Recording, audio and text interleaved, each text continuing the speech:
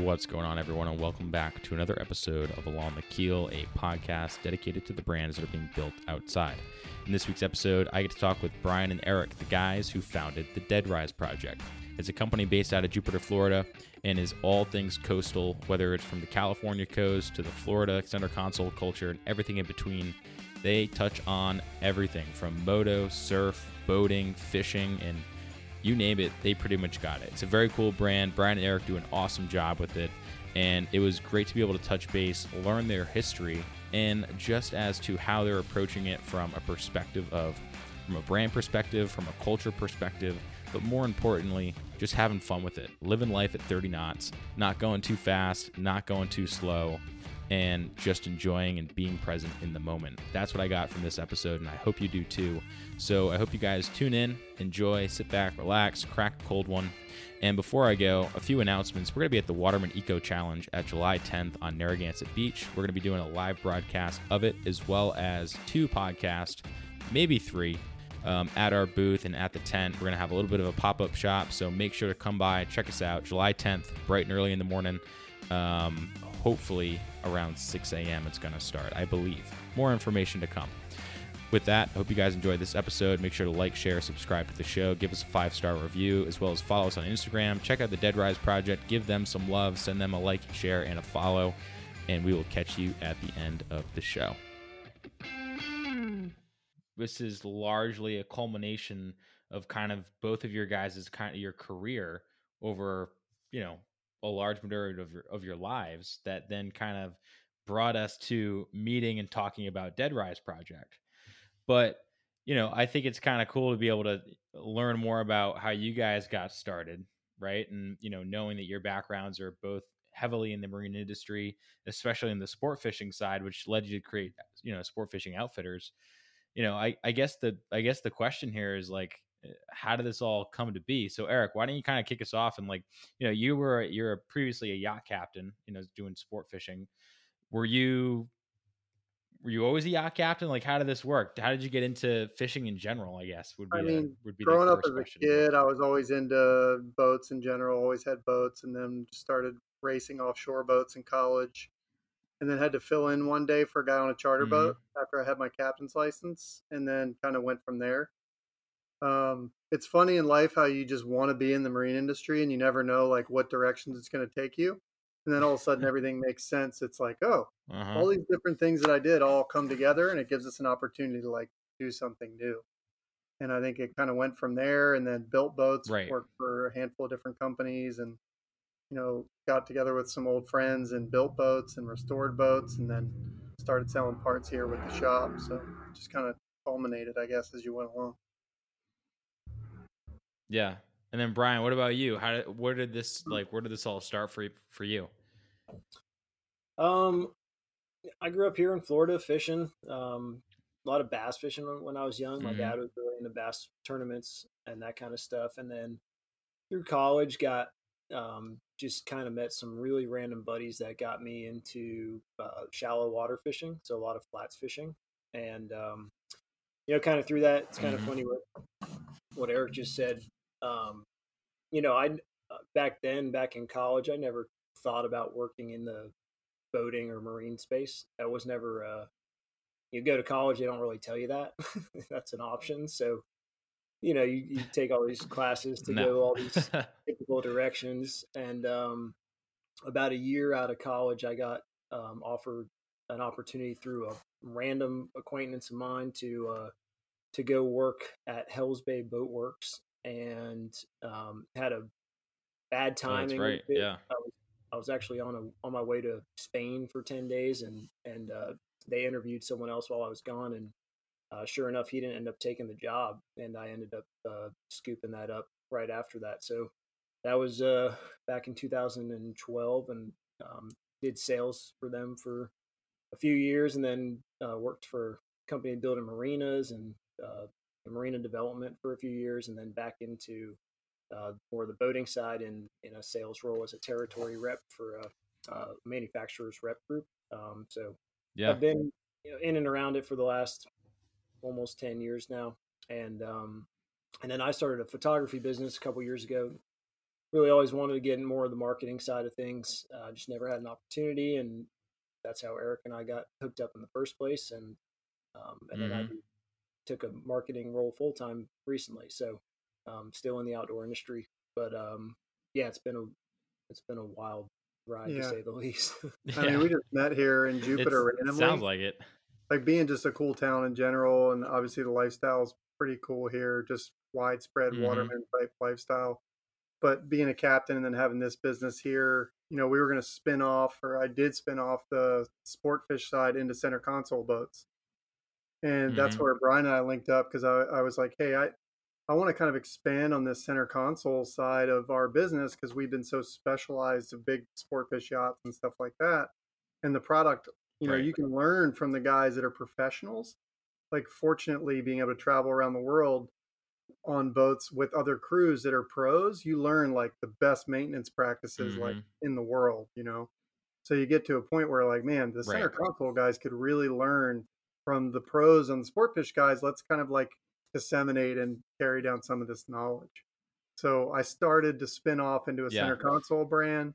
Then Brian and I linked up and said, let's make this a little bit bigger with Deadrise than just like a center console brand. Let's kind of take some crossover from some other Mm-hmm. industries and make something cool. So Yeah, I mean that's kind of when I saw Dead Rise initially, I was like, man, that's just such a great culmination of a lot of things, right? I mean, you guys touch so many different aspects, and it's mostly marine related. But up here in New England, there's a different boating culture than there is down in Florida, right? I mean, up here it's seasonal, down there it's pretty much year round, and it's cool to see that you guys have really carved out a niche in that area, right? And not on not to dissuade anything from Sportfish Outfitters, but this being kind of this more brand centric, it seems like, in terms of really telling the story behind what you guys truly love, like the combination of the outdoors and motocross and old trucks, which I'm super stoked to get into, and then also boating, right? But I yeah, think it's really important to kind of dive back in the archives a little bit and kind of get into how do we even get to where did the love of the ocean and the love of boats come from? Because you mentioned there something earlier, which was it's been like a culmination of everything, right, to get to this point. And what I find interesting is me growing up in the industry, and you're right, like there is no go to college and then come out and you're like, oh, you can work in the boating industry, because most of the time people like get out of it, like don't be in this industry, right? Which yeah, you know, I think it's kind of sad to say because it's a great industry to be in. Everyone that I've talked to, it's one of those things where you love working in it, right? You love being out on the water. No one loves working in finance. I mean, I don't know anyone that loves working in finance, right? yeah. It's the end result only, and it's not about Right. the experience as much. Exactly. And I think that's the great thing about marine industry. But you mentioned something that kind of stuck with me there is like, you guys are taking the best practices from, the sport fishing and yachting world. And it's when you go from boat to boat or from job to job in this industry that you pick up so many different things. Like I can kind of think back as to where I learned, that every bolt that comes out of that engine, you should throw some CRC on it and stuff it back in there, right? Otherwise it's going to get all rusted and gummed up. and, Sure. and taking that and like the first job that I ever had, and then now applying it to what I'm doing now, it's again this culmination of everything. So growing up, Eric, like you grew up in Florida and you went around, you got into the marine industry, but what do you think drew you to the ocean, like in general? Like why do you think I mean, I'm growing from up Maryland fishing? originally. Like, I grew up around the Chesapeake Bay and stuff like Okay. that, and always like vacationing in Florida. So Hmm. it's kind of like any break or any chance we had, like my family was always coming to Florida just to spend time on the water. Right. And at that point, like it was more about like the whole growing up and learning experience as a kid. Hmm. Having an 11-foot Boston Whaler when I was like 9 years old and being able to like get in the boat and go out on your own and be That like, helps. okay, cool. You're allowed to go to the end of that island right there, but don't go Uh-huh. out of that range. And then you're allowed Right. to go past that. And, you kind of learn about maintaining and stuff. My grandfather was a flight mechanic. So I think it was the whole boating side of it growing up, of like being on the water, but also the boats and like the mechanical side of it and learning stuff like that, which is what I think kind of what stuck me into it, because you could like constantly be Mm-hmm. evolving, bigger boats or different boats or changing Right. or like learning the mechanics of it. And then getting to be on the water at the same time was like such a great combo. So I think that's what kind of Yeah. sucked How me in. much It did you really love that Boston Whaler? Oh man. If I could still have it, I mean, it's just the memories. Some things are just stuck in your head. It's just one of those things. So Oh cool yeah, stuff. and what a great boat to start on too. I Yeah. mean, it's unsinkable, and it Yeah. has the first word is Boston, which is an awesome city anyway. So you can't really go wrong with that. um, yeah, I mean, I had a very similar upbringing too. It's like, I was kind of thrust into living on the water and just had a dinghy. And my parents were like, hey, you want to take the dinghy? You got to swim across this creek without a life jacket. And I was like, all right. And that's what I did. And Yeah. probably have done a few things that I shouldn't talk about on that dinghy when I was, probably much too young, but it was, it definitely set me up for, where I am at today. Cause you're right. Like, you get to a point where you have to do the maintenance, right? You have to figure it out and take Yeah. responsibility for it. Otherwise, it just doesn't happen. It doesn't work. So Talking Brian, about what's being that? on the water as a kid, just one thing, and it's funny, Yeah, like yeah, yeah. about doing some things that you weren't shouldn't have done. I learned really quick at a young age how much sound carries over water, and never realized like your parents can Yeah. hear everything you're saying, and like that's part of being on the boat. You're like, oh, I'm out here and I have this freedom. It's awesome. I'm on the boat. You get back to dock, your parents are like, yeah, what was that you were saying on the boat? I haven't heard that Yeah. language or whatever. You know what I mean? Like one of those things as a kid, but those are the memories, Right, right, right, But right. The nuances of boating that you learn yeah. soon off. But so Brian, like, eventually you guys got hooked up and you started doing this thing called Deadrise Project. But like, where was the spark for kind of being on the water? Um, it's funny for me because I didn't grow up on the water. I grew up in Central Florida, dead middle of the state. So, fortunately, I had my dad who was big into the bass fishing and had a boat when I was Mm-hmm. young growing up and was able to spend time on the water with him. But he also he grew up surfing, so that was instilled in my brother and I when we were real young. And then I think it's just you kind of have a choice. As we were younger, you have different paths you can go down, and we got into sports and played plenty of that, but was always hooked on the outdoors. And then Mm-hmm. as time went on, you start to kind of connect with similar like-minded people and spend more and more time doing it. And some of my friends went off playing more of your mainstream high school sports. I really got into the bass fishing then, and then Mm-hmm. as you get your license and start exploring and have access to drive out to the coast to surf. And my mom and dad were great at allowing me to take our family boat on my own once I was old enough to drive. And Mm-hmm. then my grandparents actually live here in Jupiter. So Jupiter's always been kind of a second home to me. And this is where I learned to surf, and it's where I did a lot of fishing growing up. So, then it was taking the boat down here. Went to school in Tallahassee. It was, I towed the boat up to my college house for like a year, which Oh man, I can't believe you my were parents let me do that. But that must have been yeah, a time right there. You yeah. probably like, And then that's easy money in terms of having the party. yeah, and then I mean, once the biggest thing for me has always been the people that I've met through it. I mean, Mm-hmm. doing spending the time outdoors is awesome, and spending the time on the water is what I live for. But everybody I started to meet, especially as I got older and older, were just it all seemed to be because of the water or fishing or Mm. boats. And to this day, it continues to go that way. Just very odd connections with people because of that. So, Yeah. um, that's why I'm sitting here right now, and Yeah. it Yeah. just always happens. It's weird.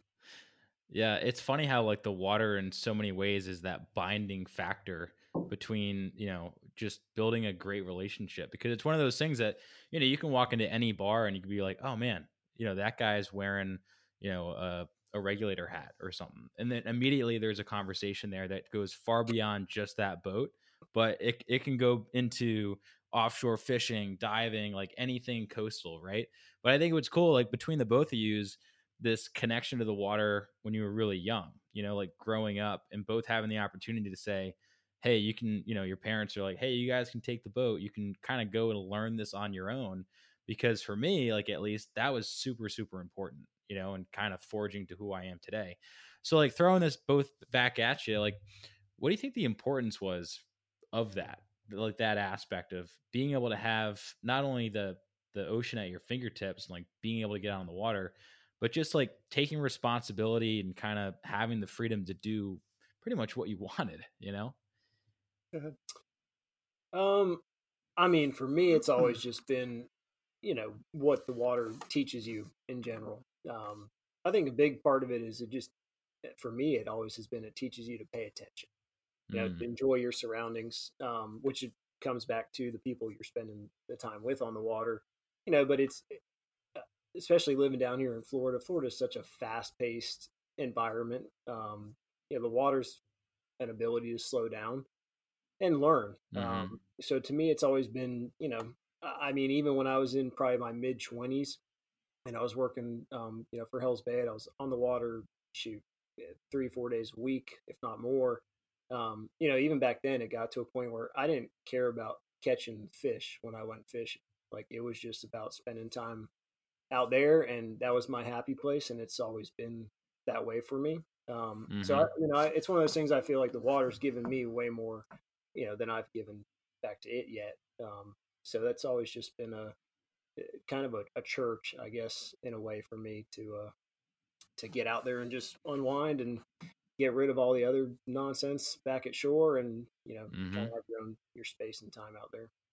Yeah, well said. I totally agree with that. It's definitely been that place of, if I'm having a bad day or need to go, blow off some steam, it's let's go for a boat ride, like many, many boat rides of just being out there and, out enjoying the sunset or sunrise, and that's just kind of either sets the tone for the day or it makes the day, either way.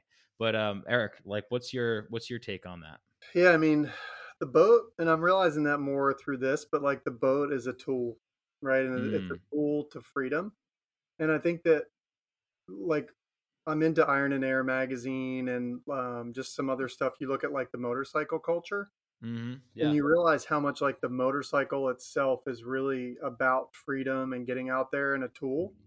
And Mm-hmm, I'm seeing that as like it being a vessel. Like obviously it's a joke in two ways, but like it's a vessel right. to freedom and it's a vessel in itself. But there's this curve, and it's weird with boating, but like if you start from a young age, there's a learning curve where there's some anxiety involved and like Mm-hmm. screwing things up, or how do I figure out how Yep. to dock it, or like wind and current and fixing things and all that. But if you start at a young age or at a certain point, you get to this comfort level where Mm-hmm. then it starts to open up.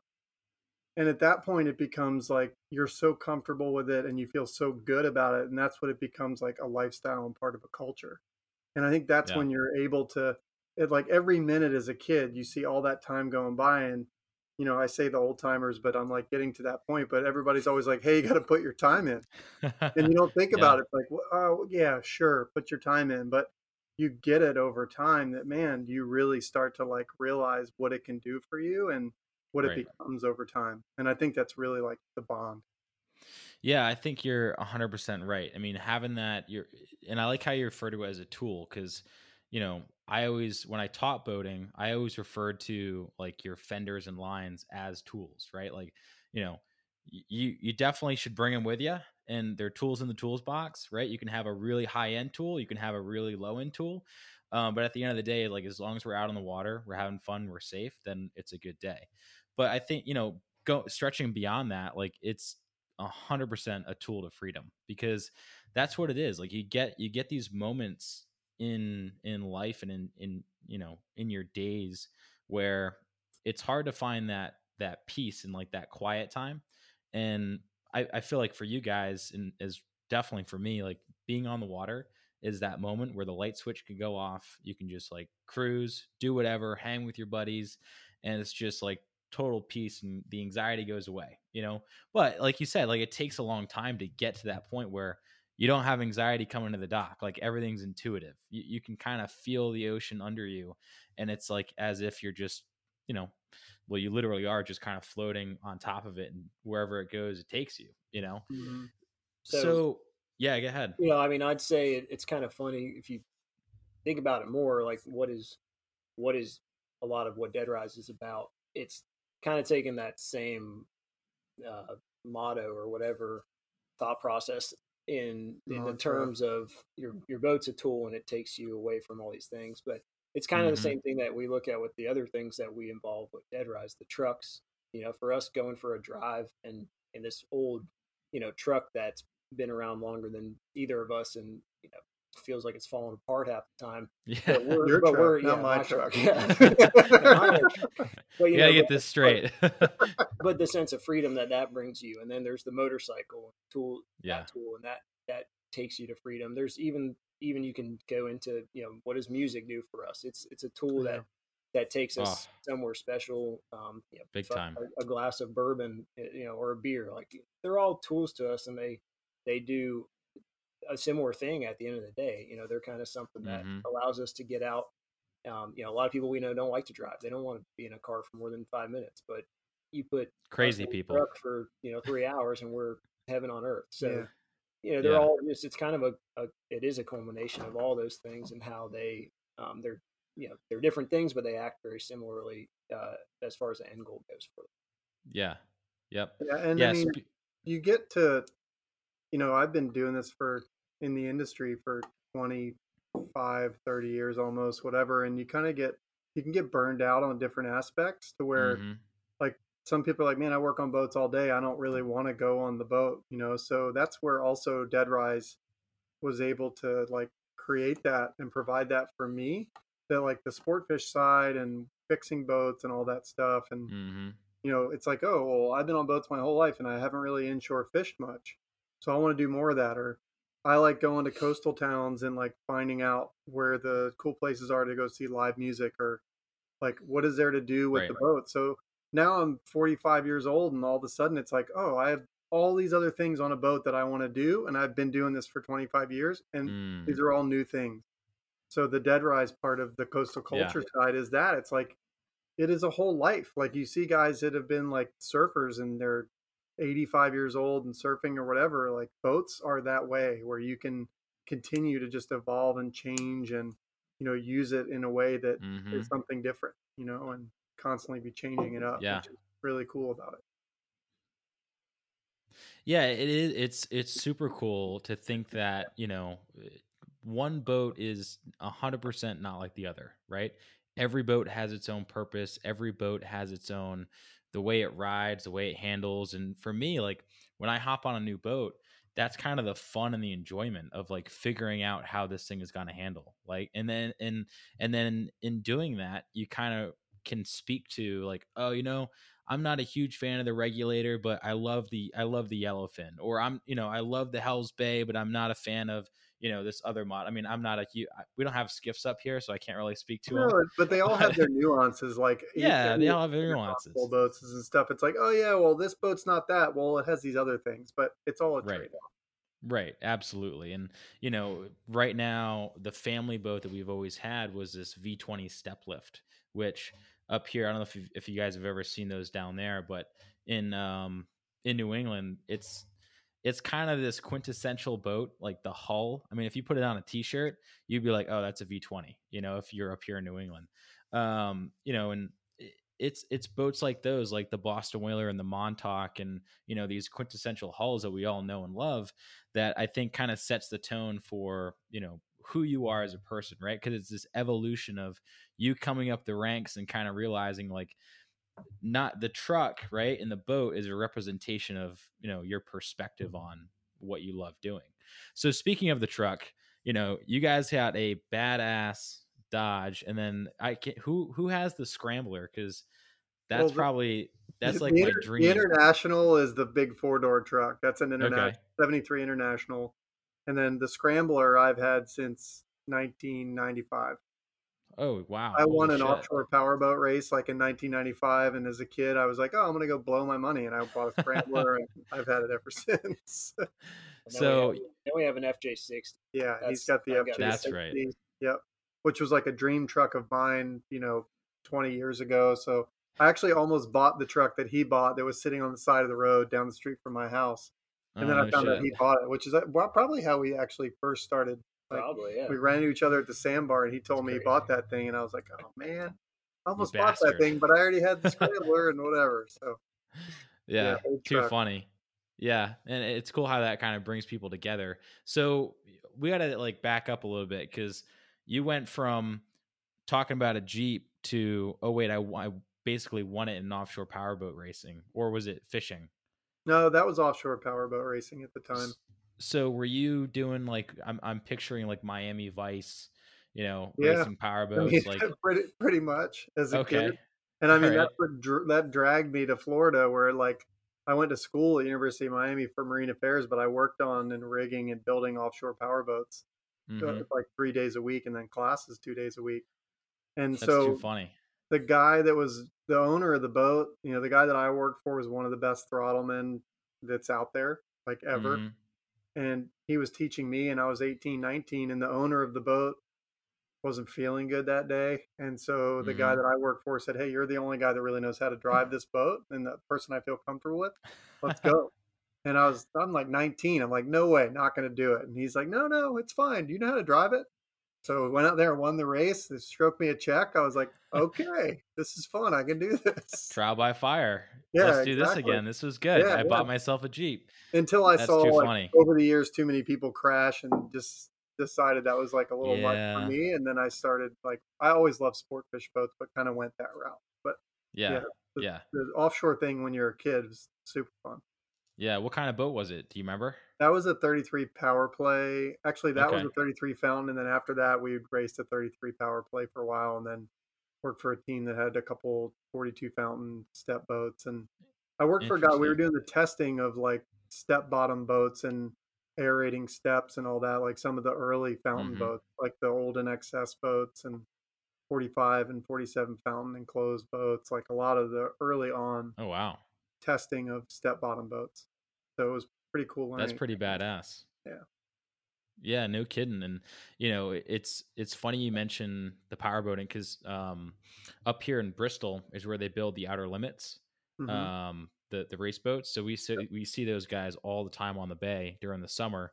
And then I too, another side note, I too studied marine affairs at the University of Rhode Island. So that's kind of a cool Well, little it goes back anecdote to like there. the studying things, but like, what am I going to do with this? Like there was such a Right. narrow possibility of focus when you went to school for it, but it's like, okay, well, where am I going to do this?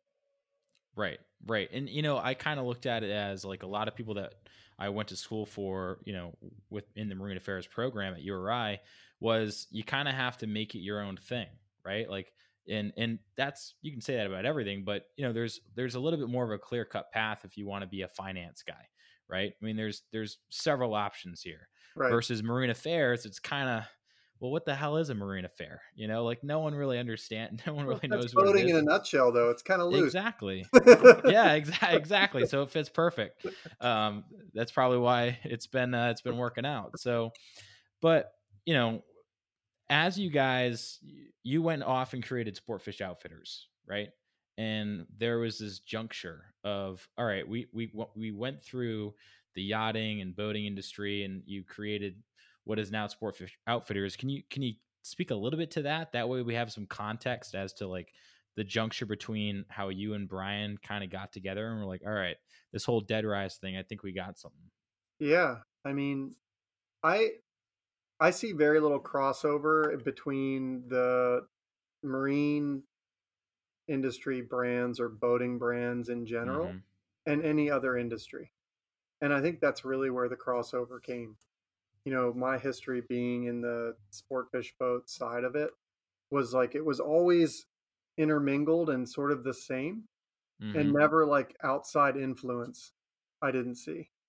So once we had an opportunity and Brian saw that same vision to say, hey, let's pull some things from the outside and create a brand that's a little bit different. And he having a full time job and me having the full time job of Sportfish Outfitters, it was a full passion project to just say, like, okay, how can we make coastal culture in itself a boating brand with other outside influences, based on Mm. everything else that we did with Sportfish Outfitters. And his experience I on the think, creative side. Eric always says it well too. It's like, okay, we both surf, but if we want to buy a surfing brand T-shirt, we have to go to a surf shop. But yet we're both huge fishermen, and we both love boats. So why can't you find those same brands in a boating or fishing store? And if you look at it in reality, most people we know who fish, they surf. If they surf, they fish. And in general, and a lot of them, I mean, they love old trucks, they love good music, they love good beer, they love travel, they love all these things. So there's just kind of the idea of, yes, we live a coastal lifestyle for sure, but that doesn't only mean that we love to be on a boat. There's so much more that goes into it.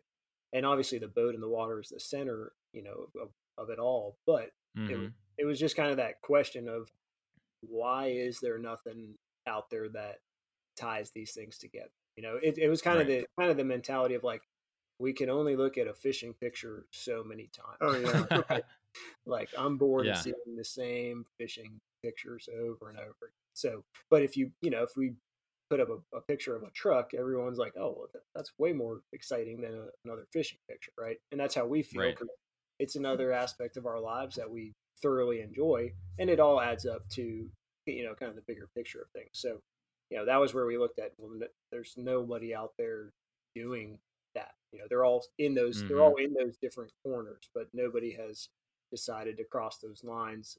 And we both love a lot of stuff that's from outside the industry, and it was looking at styles in the motorcycle and just kind of a Western surf culture, vibe or whatever, and saying, why don't we see that in the fishing or boating industry?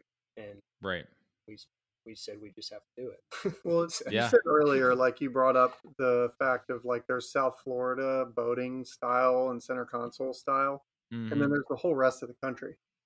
So to me, like looking at West Coast style and like admiring like Iron and Resin and brands that are West Coast based that did crossover of like surf and moto and whatnot, but recognizing the fact that we want to speak to everyone, like from us to you to the West Coast to Texas to whatever the case may be. And I didn't see a boating brand that involved gear, apparel, and the boating supply, side of it.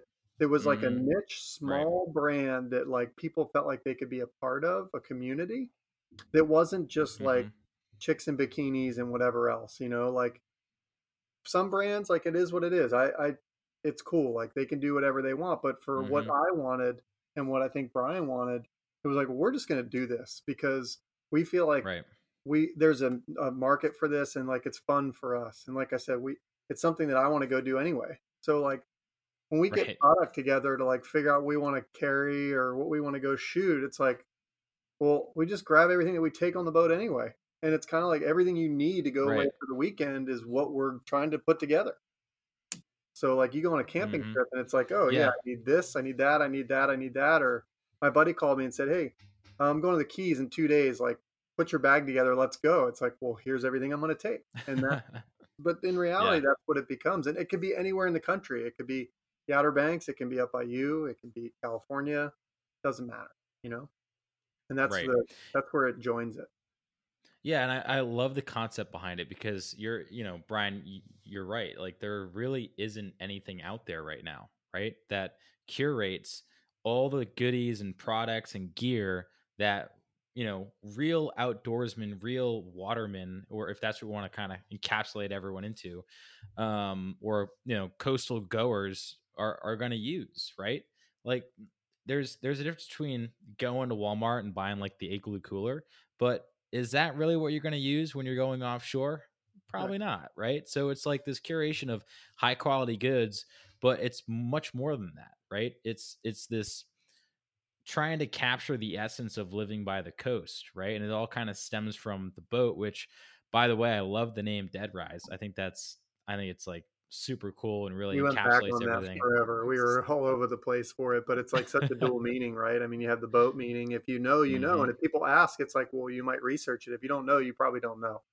Exactly. And if you don't know, then not to dissuade any customers, but like, then you know exactly who you're dealing with, right?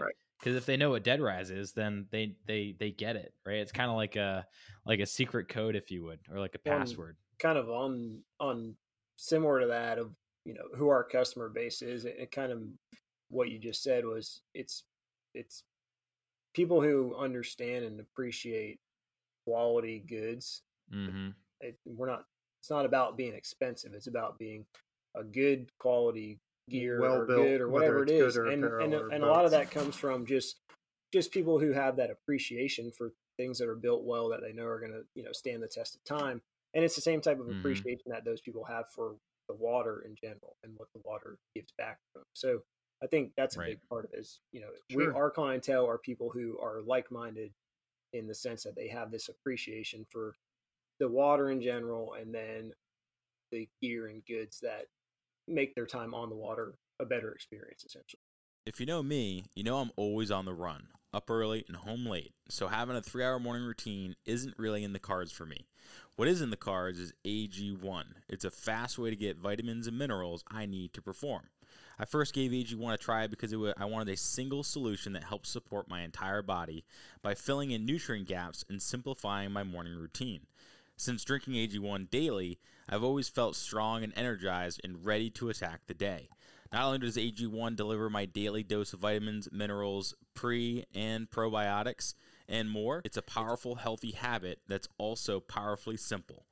It's one scoop mixed in water once a day and every day. I know that AG1 is giving my body high-quality nutrition. Every batch of AG1 goes through a rigorous testing process, so you know that it's safe. And AG1 ingredients are sourced for absorption, potency, and nutrition density. AG1 is a supplement that I trust to provide the support my body needs daily, and that's why I'm excited to welcome them as a new partner. Here is your chance to start every day this season with a gift to yourself. Try AG1 and get a free 1-year supply of vitamin D3K2 and 5 free AG1 travel packs with your first purchase exclusively at drinkag1.com/provengrit.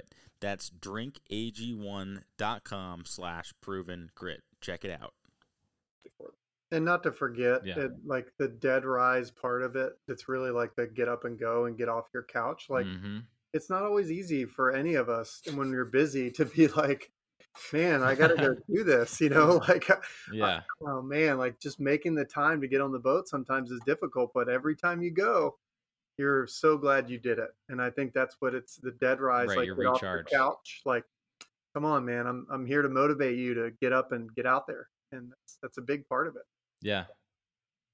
No, I love the concept behind it, and I think it resonates with a lot of people, because it's not everyone that's going to be on a boat is going to probably be into fishing, and everyone that's into fishing might just be into spear fishing and fly fishing and all these other different coastal activities. So doesn't have to be all. You don't have to be way into it. You don't have to be like pro. I'm way into fishing, or I'm way into spear fishing, or it's like, hey, if you like fishing a little bit, that's great. Whatever makes you happy, Right. And that's kind of the beauty of living by the coast. Like, you got to kind of pick your days, and there's days where you can't go on the boat because there's like 3 to 5 footers out. But if you want to kind of, stick to the estuaries and fish the marshland, well, you can do that. Right. So it's like this balance between knowing a little bit about everything so that you can go and enjoy the coast in its fullest. And I kind of see that as what Deadrise is really kind of, I guess, packaging up and proposing to someone is like, there's so many different cool things out there, from the music to the people to the, to the brands that we're purveying, boat building, everything. Everything. So I'm kind of curious, because you guys have so many interesting products and projects going on, simultaneous to Deadrise. But I'm really curious, like, when you guys went ahead and started curating this brand, right, and trying to get that brand vision, is such a hard thing to do, right? From getting the design down to really building that brand voice, to even the style guide of how you're going to write things, right? How you're going to write an Instagram post, right? All these things add up. Like, they're they're small steps in the 1,000-mile journey, but each step counts. So, like, how did you guys go about that? And then I'm really interested in, Brian, your photography, because as far as I know, that's kind of your shtick, right? You're the main guy taking the shots.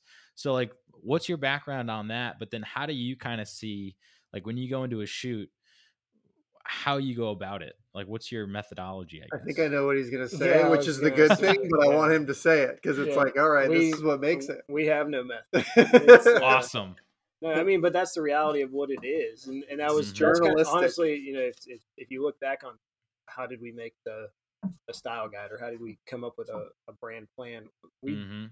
our brand plan was the life that we both live is what we're portraying, essentially, because Mhm. we just, you look at everything that we're doing and the way we're doing it, and it's like people had already acknowledged that they liked seeing it, so it wasn't Right. hard to, we've rarely gone out and done a photo shoot, right? A planned, uh, Uh-huh. designated shoot. It's more of, and it's how I started my photography business a couple years back. Was it was all just, I'm going to go do the things I love doing and capture the moments as they happen. I call it like situational Mhm. photography, essentially. So it's not planned out. Mhm. It's not drawn up ahead of time. It's just, let's get great people together in a great place doing something fun, and you'll capture great stuff. That's, getting the imagery for what we've done is really not been difficult, as long as we go spend time doing the things we Get enjoy off the doing, couch and right? go do it. Yeah. Just Right. So, motivate to get Right. up.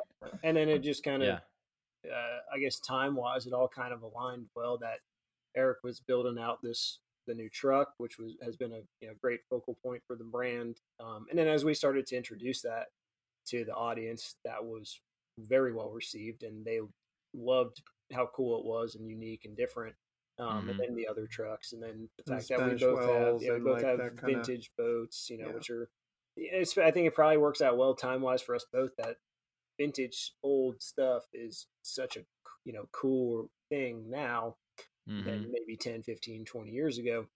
So that kind of works in our favor, that just happens to be something we both thoroughly enjoy, and have the resources to capture that stuff. Right. But I mean, it's kind of been something that, and that's a big part of it, has always been since day one, that it is called project, right? It is Mm. the idea that if next month we were like, we didn't like that style or something we did, we can evolve it, we can change it, and there's no pressure to not do that. So, we've done really good about listening to our audience too. They've been supportive. If they like something, they keep telling us, and we take a lot of note of that, and try to do, a good job at continuing to do those similar things. And we know what people like, we know what they don't like, we know Mhm. what doesn't work well. So, it's just an ongoing Yeah. process that we refine constantly. And, the nice thing too is we kind of go at our own pace, especially now. So Yeah. there's Mhm. not a pressure of, tomorrow, or, we're not answering to shareholders or anything. So Yeah. I mean, it's that's what I yeah, was gonna say. makes a Like, big it's difference. So the when, fact that being a side project is like allows us to be able to do it as a passion project and not have to like Mhm. worry about, we keep our overhead low. Like we, try to do the best we can to do things efficiently. But Mhm. like talking about, the like motivation behind it, like or planning things out. Like I don't, I'm too busy. I don't have the energy to like. I It's don't want to true. plan Like I love is this design. stuff. Like I'll mess around with something in Adobe Illustrator and then I'll fire it over to Brian or he'll do the same. And like that's how this all started from a design point of view because Mhm. like it's an outlet, a creative outlet to say, oh man, well, cool. Let's design some shirts or like who are we going to get together and collaborate with to try to put this like down so that it can look like we want it to look. And like Right. that's the fun part, Yeah. and what But makes that's it fun is the project thing, and well, it's that's been cool. the cool thing too, is when we started it, we really did try to do everything ourselves right off the bat. Mhm. We were trying to design logos and stuff that we're not professionals at doing, and Figure it out though. but it's been cool through connections we've made with other brands, people they've introduced us to. Our designer, who's done a lot of work for us now, is someone that was connected to us from a great Mhm. brand out west. And then, we've met someone recently who has a great hat company, and we're looking at new hats. So it's, now things are starting to come to us. and they're all helpful pieces of the Yeah. puzzle. Whereas, at day one, it was, well, we both have backgrounds in what we do. We're both intelligent enough to figure things out, and we'll just take a stab at this or that.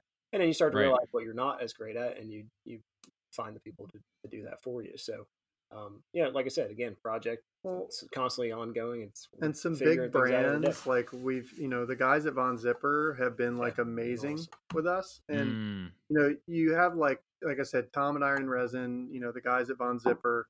It's just like you realize that if you ask people and you show an interest and it's that like kind of mentor type mentality or whatever, and it's in the marine industry or everywhere else, like you just ask. And Yeah. the boat building, like whatever it is. And once that happens, you open up so many doors because you realize like shoot an email or pick up the phone and recognize the fact that, yeah, people are busy and whatnot, whatever. But at some point you make time and you have great conversations and you just learn so much that Yeah. it's amazing. And that's happened from industries outside of boats and also within. So, And as Right. I mean, we both see it constantly, but as you've been in this industry longer and longer, it's incredible how small the industry starts to get. Like we'll get on a call with Really small. a new brand that we're talking to, and he used to work here, and my buddy this and that and that, and it's it just we don't know anybody we get on the phone with, and then 10 minutes later we're like, oh wow, we have incredible mutual connections with you, and that all really helps, especially as you're building a relationship with them, and then their willingness to help us, and then like Eric said, and one of my biggest things in life and business in general is you don't ask them for help. They might be great people, but we're all so busy. It's so hard to get that type of attention from somebody. So and it's unless you not going to be ask easy. them, It may not be you. yeah, They may you not gotta say No, yes right definitely away not. or whatever. It's not going to be easy, but you just have to work through it. gotta Yeah. And that's such a powerful thing right there that I don't think a lot of people, I think that's what separates people from the ones that go out and make it happen and the ones that don't. And it's just simply asking. Like it's just asking for help or asking for a hand or being, hey, I show, X amount of interest in your brand or in your product or whatever it could be, right? And just in your person and maybe creating some sort of relationship. That right there of in itself, 9 times out of 10 is going to get someone's attention. And then that's going to lead to a conversation.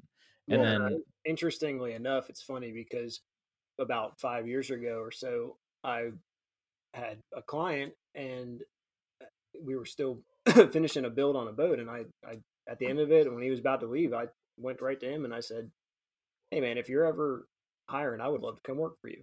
And his reaction was, really? I I wouldn't have had any idea.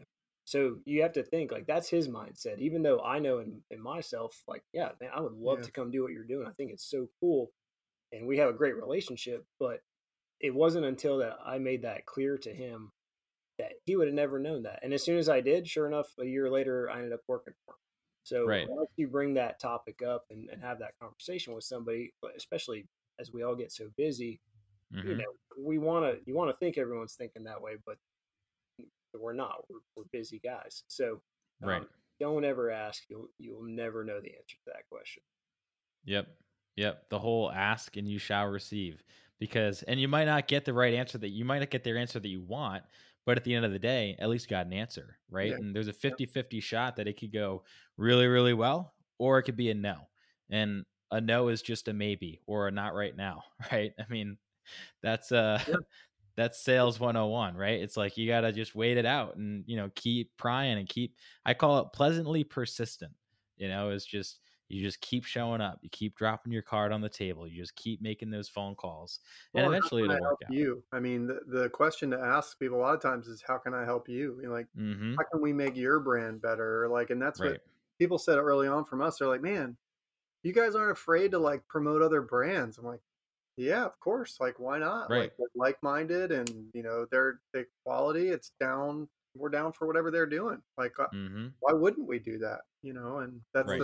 It's like something you said earlier, Zach. Like you could run into somebody into wherever and they've got a hat on, and you start talking. Like I literally met one of my old roommates at a concert who had a tarpon on his hat, and we got talking, and sure enough, 2 years later, we ended up moving in together. So Yeah. it's the same type of concept here.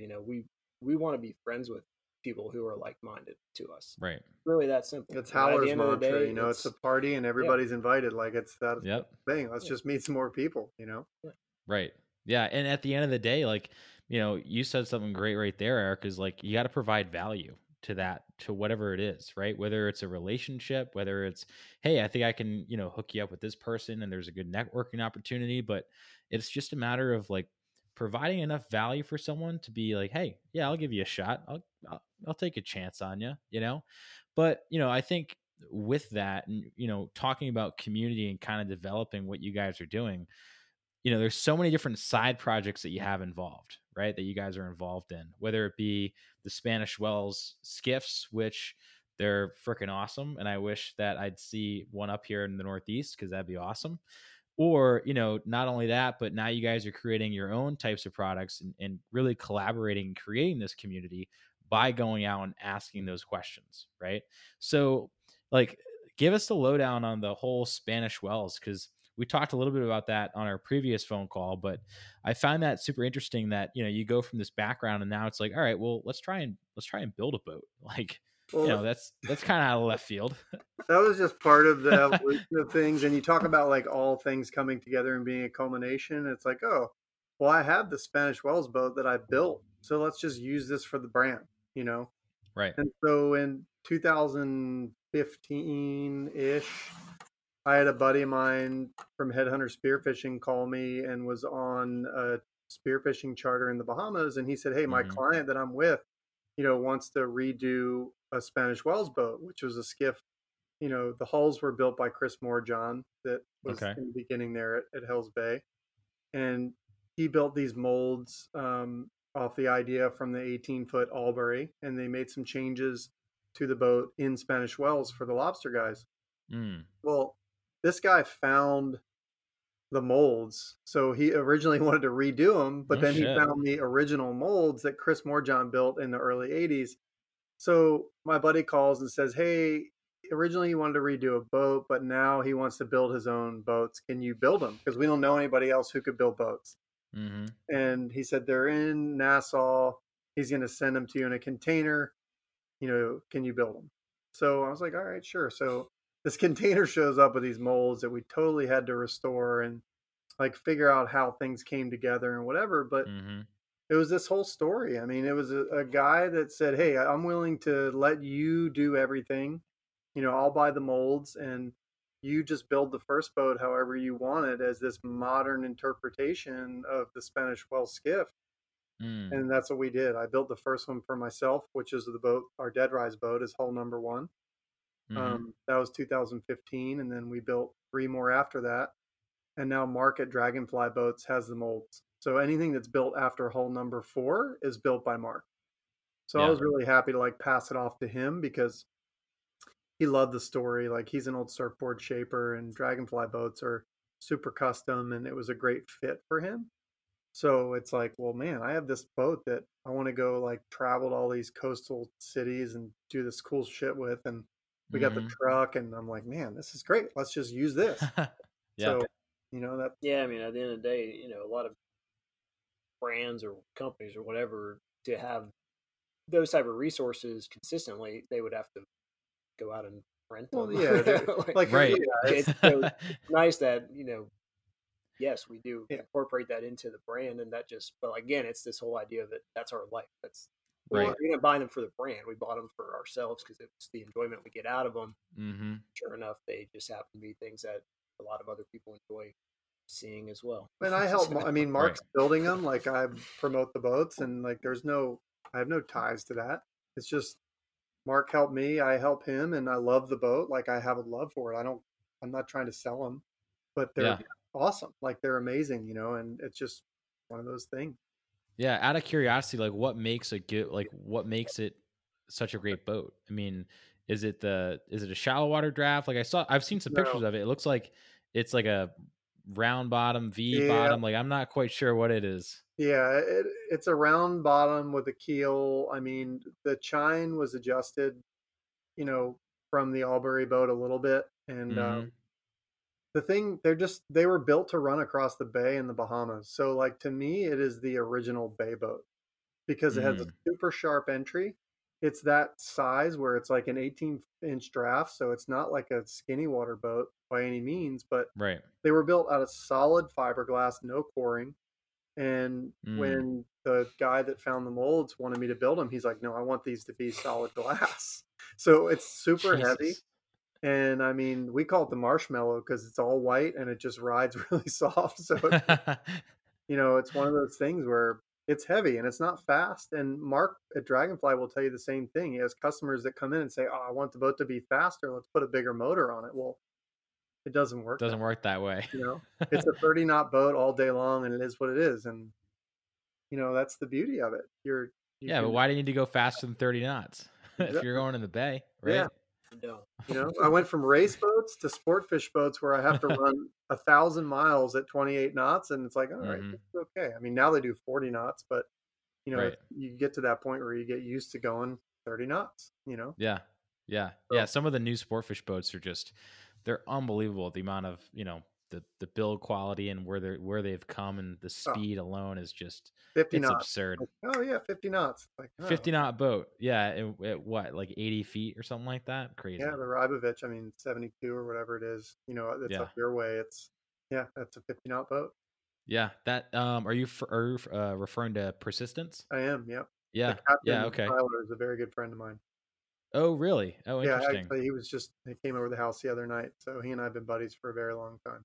Oh, no way. So I know the previous captain of Persistence. Okay. Yeah. Yep. I know him. But yeah, it's a unbelievable boat, and it's right here in Falmouth, so it's like hop, Yep. skip, and a jump for me. Once you go up through, you know, up past the vineyard.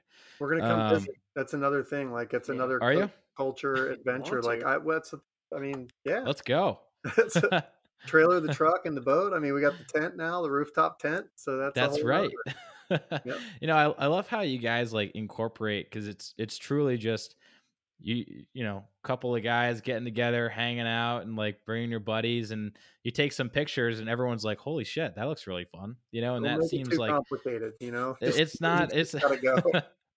so when I asked the brand styling question, I was like, I have a feeling I know the answer to this question, and I'm glad you guys gave me that answer, because that's what I was looking for. But throughout this whole thing, you maintain this whole like vintage look. Like I always see the Spanish Wells as like this very vintage kind of looking boat, and then not only that, but then you kind of carry that over into the trucks and the Jeep, and now this new project with the whole camping concept. So where did that whole idea come from? I mean, Well, I think it just comes down to that word vintage. It's just kind of that look in general of having a little bit older style, stylized look to stuff. simplicity. A Like little bit just more yellow, just faded film almost type of vibe to stuff. Mm-hmm. And I think a lot of it too was we both were just extremely tired of seeing all these blues and oversaturation and high contrasted photos and edits and all this stuff that rang very consistent throughout the industry. This brand did it, that Mm-hmm. brand did it. Everybody was just kind of on and that again, that's same their thing. mentality. Like there's nothing against anybody who's Yeah, doing no, it. It's no. just something. It was just more one of those, okay, I'm 32. I've seen that for 32 years, and Right. it kind of gets old after a while. And then, but I guess a lot of it too does pull from the fact that the other stuff that we both enjoy. If you look at the motorcycle culture or this kind of Western surf culture, you know, a lot of their stuff has that kind of vintagey, Mm-hmm. toned down look. It's not these bright, vibrant colors. It's not bright blues. You hardly any blues in a lot of the stuff that they do. So, I think it just takes time to just refining that style, and But you kind of edit something one way and you don't like it, and then the next one you oh wow, that looks awesome, and then you just kind of keep snowballing on that and it's a take come it up with a easy style. mentality. Like Mm-hmm. we're not, and I think it's those colors and everything speak to a more like high energy, get out there like, Yeah. like fired up Right. fishing and all that kind of stuff. Whereas I think like the softer tones Yeah. speak more to just like a laid back vibe. And I think the vintage Mm-hmm. thing is a lot like that too, where it's slower times. Like you look at, the international and just things were like, you know, It's a lot of you it's got roll a down windows and locks and like you can only go so fast. So It's the it's like, best. it's the 30 knot thing, It's like, okay, well, Yeah. it I'm kind just going of to take it easy. it kind of pulls, I think, a lot, and it kind of goes with that, but it kind of does pull a lot from the look of kind of like the low country, like South Carolina marsh. Mm-hmm. It's a lot of that darker, subdued green and your oranges and yellows, more of those tones versus like your bright blue ocean water, Yeah. that kind of stuff. And then that kind of goes along with that maybe mentality of the Carolinas and the slow country. Mm-hmm. But yeah, it definitely has more of that slower paced, old old school, vintage, whatever you want to call it, look. It's been fun to do it, and you get people ask you about it, wanting to know how you did it. So Yeah. on to something right there. Onto something, right? Yeah. I mean, who's to blame anyone for living life at 30 knots, right? I mean, some days Yeah, you gotta go fast, and other days, Slow is fast, man. The Malloy brothers had yeah, put out surf guys put out a movie called Slow is Fast. And yeah, you start to learn over time that like if you slow down a little bit, you may number one get more done and you might enjoy yourself a little bit more and you're probably going to make a better product. right. At the end of the day, whatever your product is or whatever it is you're doing, if you Mm-hmm. slow down and pay attention, you might be better at it. Yeah. And why do you think that is? Do you think that's more so just paying adage to patience and being able to see the detail, or is it more of being present in the moment? I think it's being present. I mean, certainly it takes patience to do that. Mm-hmm. It's like patience with yourself. It's kind of get out of your own way or your own worst enemy kind of thing. So that patience comes, and then you realize that if you slow down, that you enjoy the process more number one, and your product is better. it's kind of Yeah. like it's kind of like my Land Cruiser. Like that thing is slow as shit, but it makes you focus on like everything you're doing in the moment while you're doing it. You Like, can look I out the mean, Yeah. window yeah, because like it's going you're so going slow. so slow that Sir, do you know how fast you were going?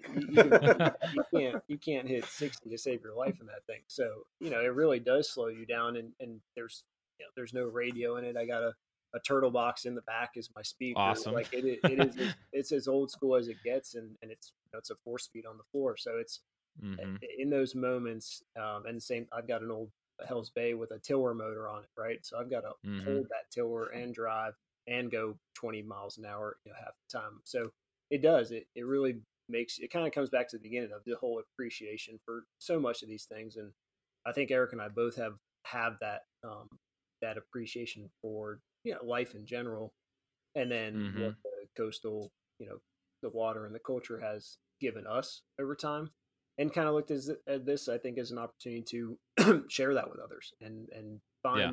find that in others, which we're finding it constantly. That so many guys are like, oh man, I love what you guys are doing. This is my life in a nutshell, essentially, right? And I don't think there's been Mm-hmm. a brand out there that has truly spoken to so many of us who live this type of life and wanted something to connect with, probably without even knowing they wanted something to connect with. Right. So we're grateful to give them that resource and have that opportunity. That was really the number Yeah. one goal. I mean, motivating people.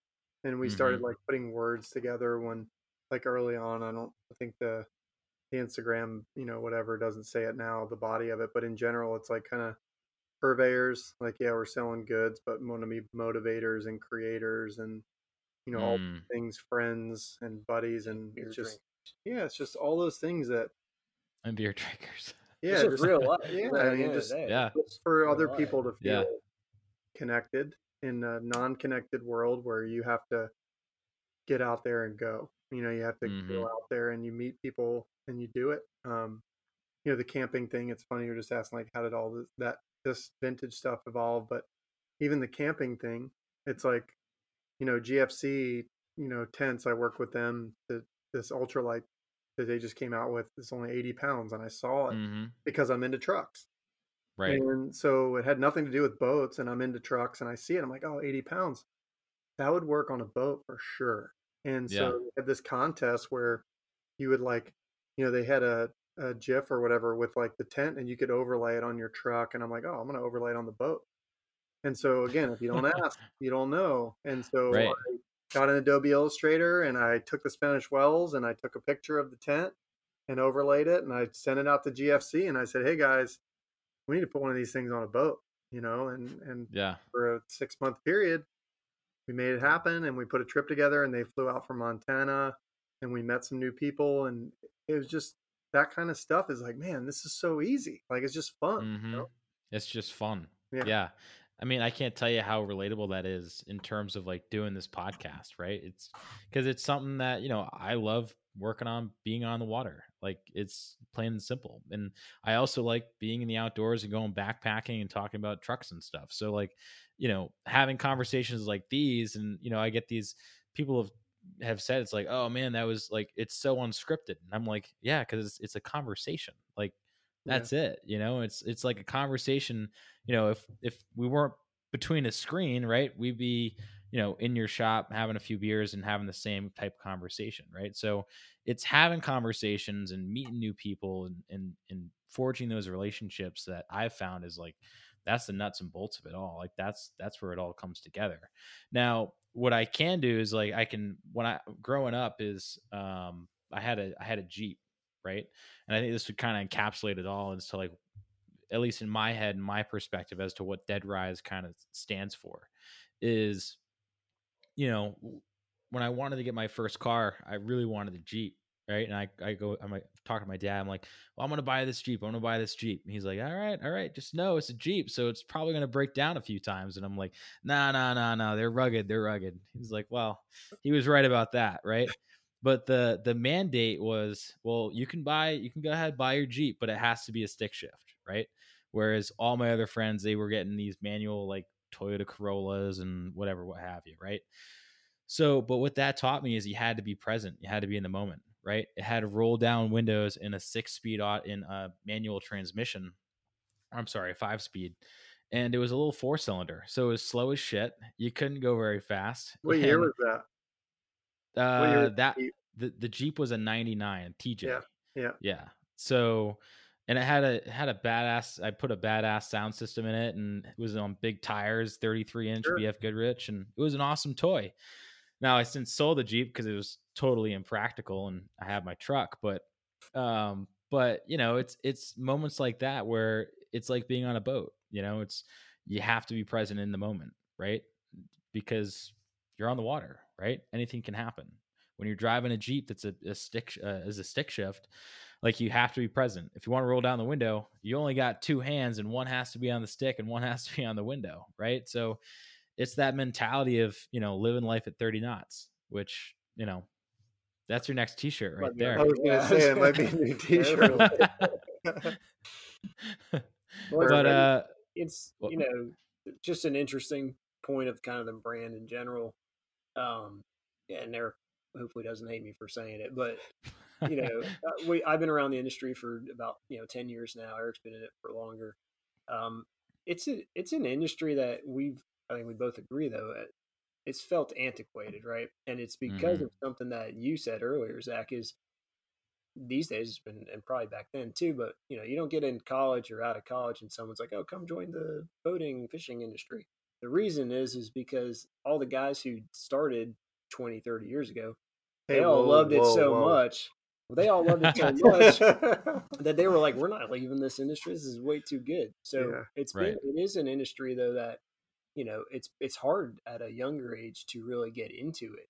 You can't. There's Mhm, not many job options. It's a tight knit community. So it is interesting though that for a long time it's guys who've been in it forever because they've had so much fun doing it. We can't blame them one But bit they're for that. set in their ways. But they are they're set in their mhm, ways, and props to them for that. So I think a big thing for us was just kind of to breathe some new life into that industry from a different perspective, Yeah, mm, take it give up. it a different view, shake it up, and then kind of a way for us to also find out who are the people who are like minded to us.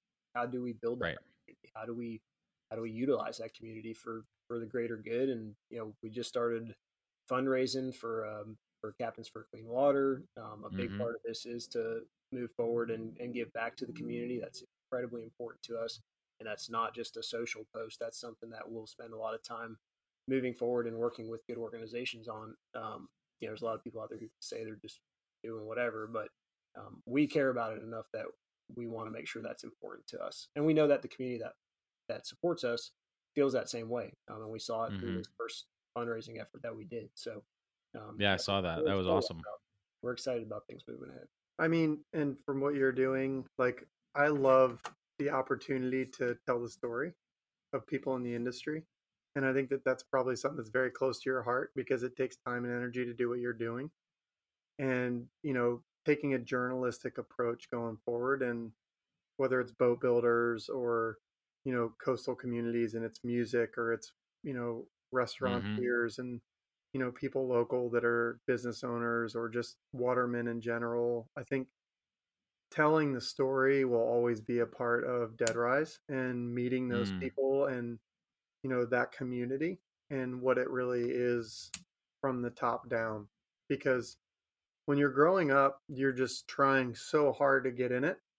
And then once you're in it, you settle in and you just have this appreciation that the people in it, you really want to, like, you know, you want to share that. You want other people to understand how amazing the people are in this industry. And, like, I look at, like, surf culture, read Surfer's Journal and Motorcycle, and read Iron and Air, and I see them telling these stories, and I'm like, man, I want to tell those stories for the coastal community and, like, the boating world, and dig a little deeper, you know? Yeah. Yeah. And it's, you know, hearing that from you guys is I totally agree, because in every industry, right? There's this idea that you have to go, you have to work, and then you come home and that's it. But in the marine industry, that's not the case, right? Because everyone that's in it loves being on the water, right? The majority of people, when they get home, they're going right to their boat and they're going out fishing, right? These are the guys that are doing the things that they love, and that's the coolest thing I can think of to any industry, right? I mean, you might see that in other industries like the fitness industry and some other, more niche stuff, but man, it's really hard to explain working on the water in this industry to other people. And I always get questions. They're like, "So you're a captain?" And I go, "Yeah, I drive boats." And they're like, "What does that mean?"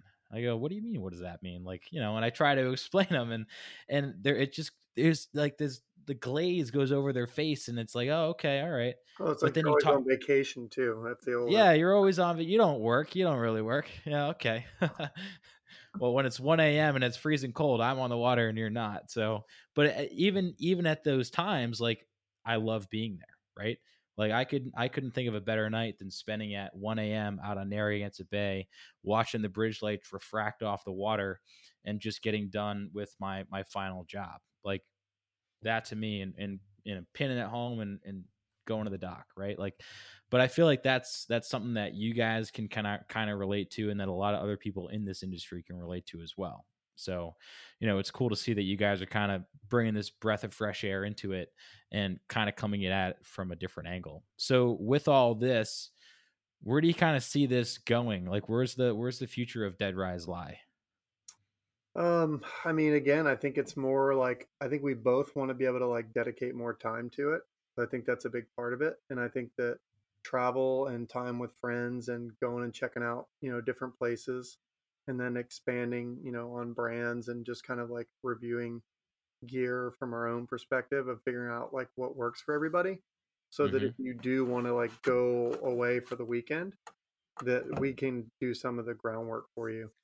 And I Yeah. think that's a big part of it. Like, okay, this is the gear you take, or hey, we went here and we checked out this town and we journaled it, and or we met this guide. Like, we're huge believers in, when you go somewhere new, hire a guide, and it makes your experience better, and it Mm-hmm. helps the community. So I think it's just expanding on all that, and then the design part of it. I mean, we both love the design, like, shirts and hats and our own apparel and stuff is really just a part of it, but that's more about, like, spreading the vibe, of anything. Yeah, So, I think a big, we started this last April, I think it was. Right at COVID started. Yeah, we started this like COVID 101. Don't start a business. And but at the same time, it's funny because our initial, if you want to talk about brand plan or what we were coming up with from the start, was so much of it was going to be around travel and 4 times a year, go to a different town. And we were going to do these highlights on these different places and kind of the, almost a trip advisor of how do you go with a boat to Charleston, South Carolina, or whatever it was going to be. And then COVID hit simultaneously, and that shifted everything. Last year was the first year for both of us that we probably did the least amount of personal or trips, whatever, than ever before in our lives. That's something that both of us have done a lot of. So I think moving forward, hopefully within this year and moving along, we'll get back to doing some traveling. We'll get back on the road. We'll get to see some new, some new places, or go back to, old places we love. And then we can continue to build or begin and continue to build stories around those places and kind of tie in that original mentality of the road trip and hooking the boat up. And, we had one of our initial sayings was, don't let borders be boundaries. It's like, we live in Florida. That doesn't mean we can't go to Georgia. Doesn't mean we can't go to South Carolina. It's right. If you have the will, you'll find the way. So I think, we both have stuff we'll be starting to line up for trips this year, and that'll be an exciting part to show stuff. But at the same time, we've done really well at enjoying what home has to offer here. Well, that's what I was going to say, like micro adventures. I don't know if Alistair Humphreys, I think is his name, wrote a book called Micro Adventures. And it's a cool one to look up, but it's just the concept of doing more small adventuring at home and around your area and exploring kind of like where you are to be something new.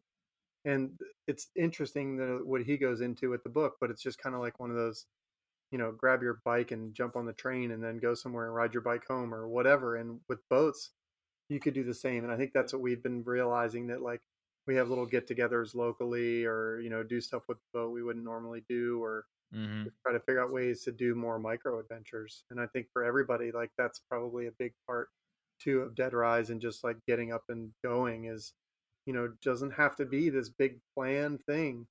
Just go camping for the night or something. Right. Take the boat out. Like we camped with the rooftop tent like right in front of our house when we did it with GFC, and it's like, yeah, you could go out there and spend the night and then get up in the morning and go to work. Like, go do that. Yeah.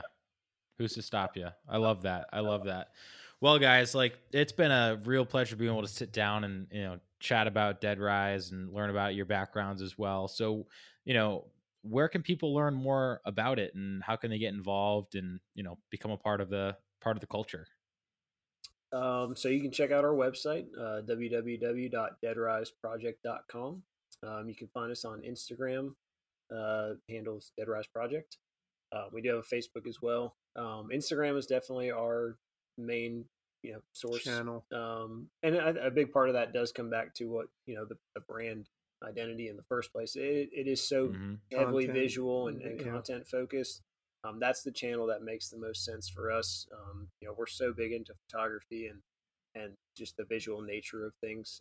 And that's really what's helped us build so much of the brand. So that's our main, if you want to follow us, see what we're up to, what kind of shenanigans we're getting into and projects we got working on.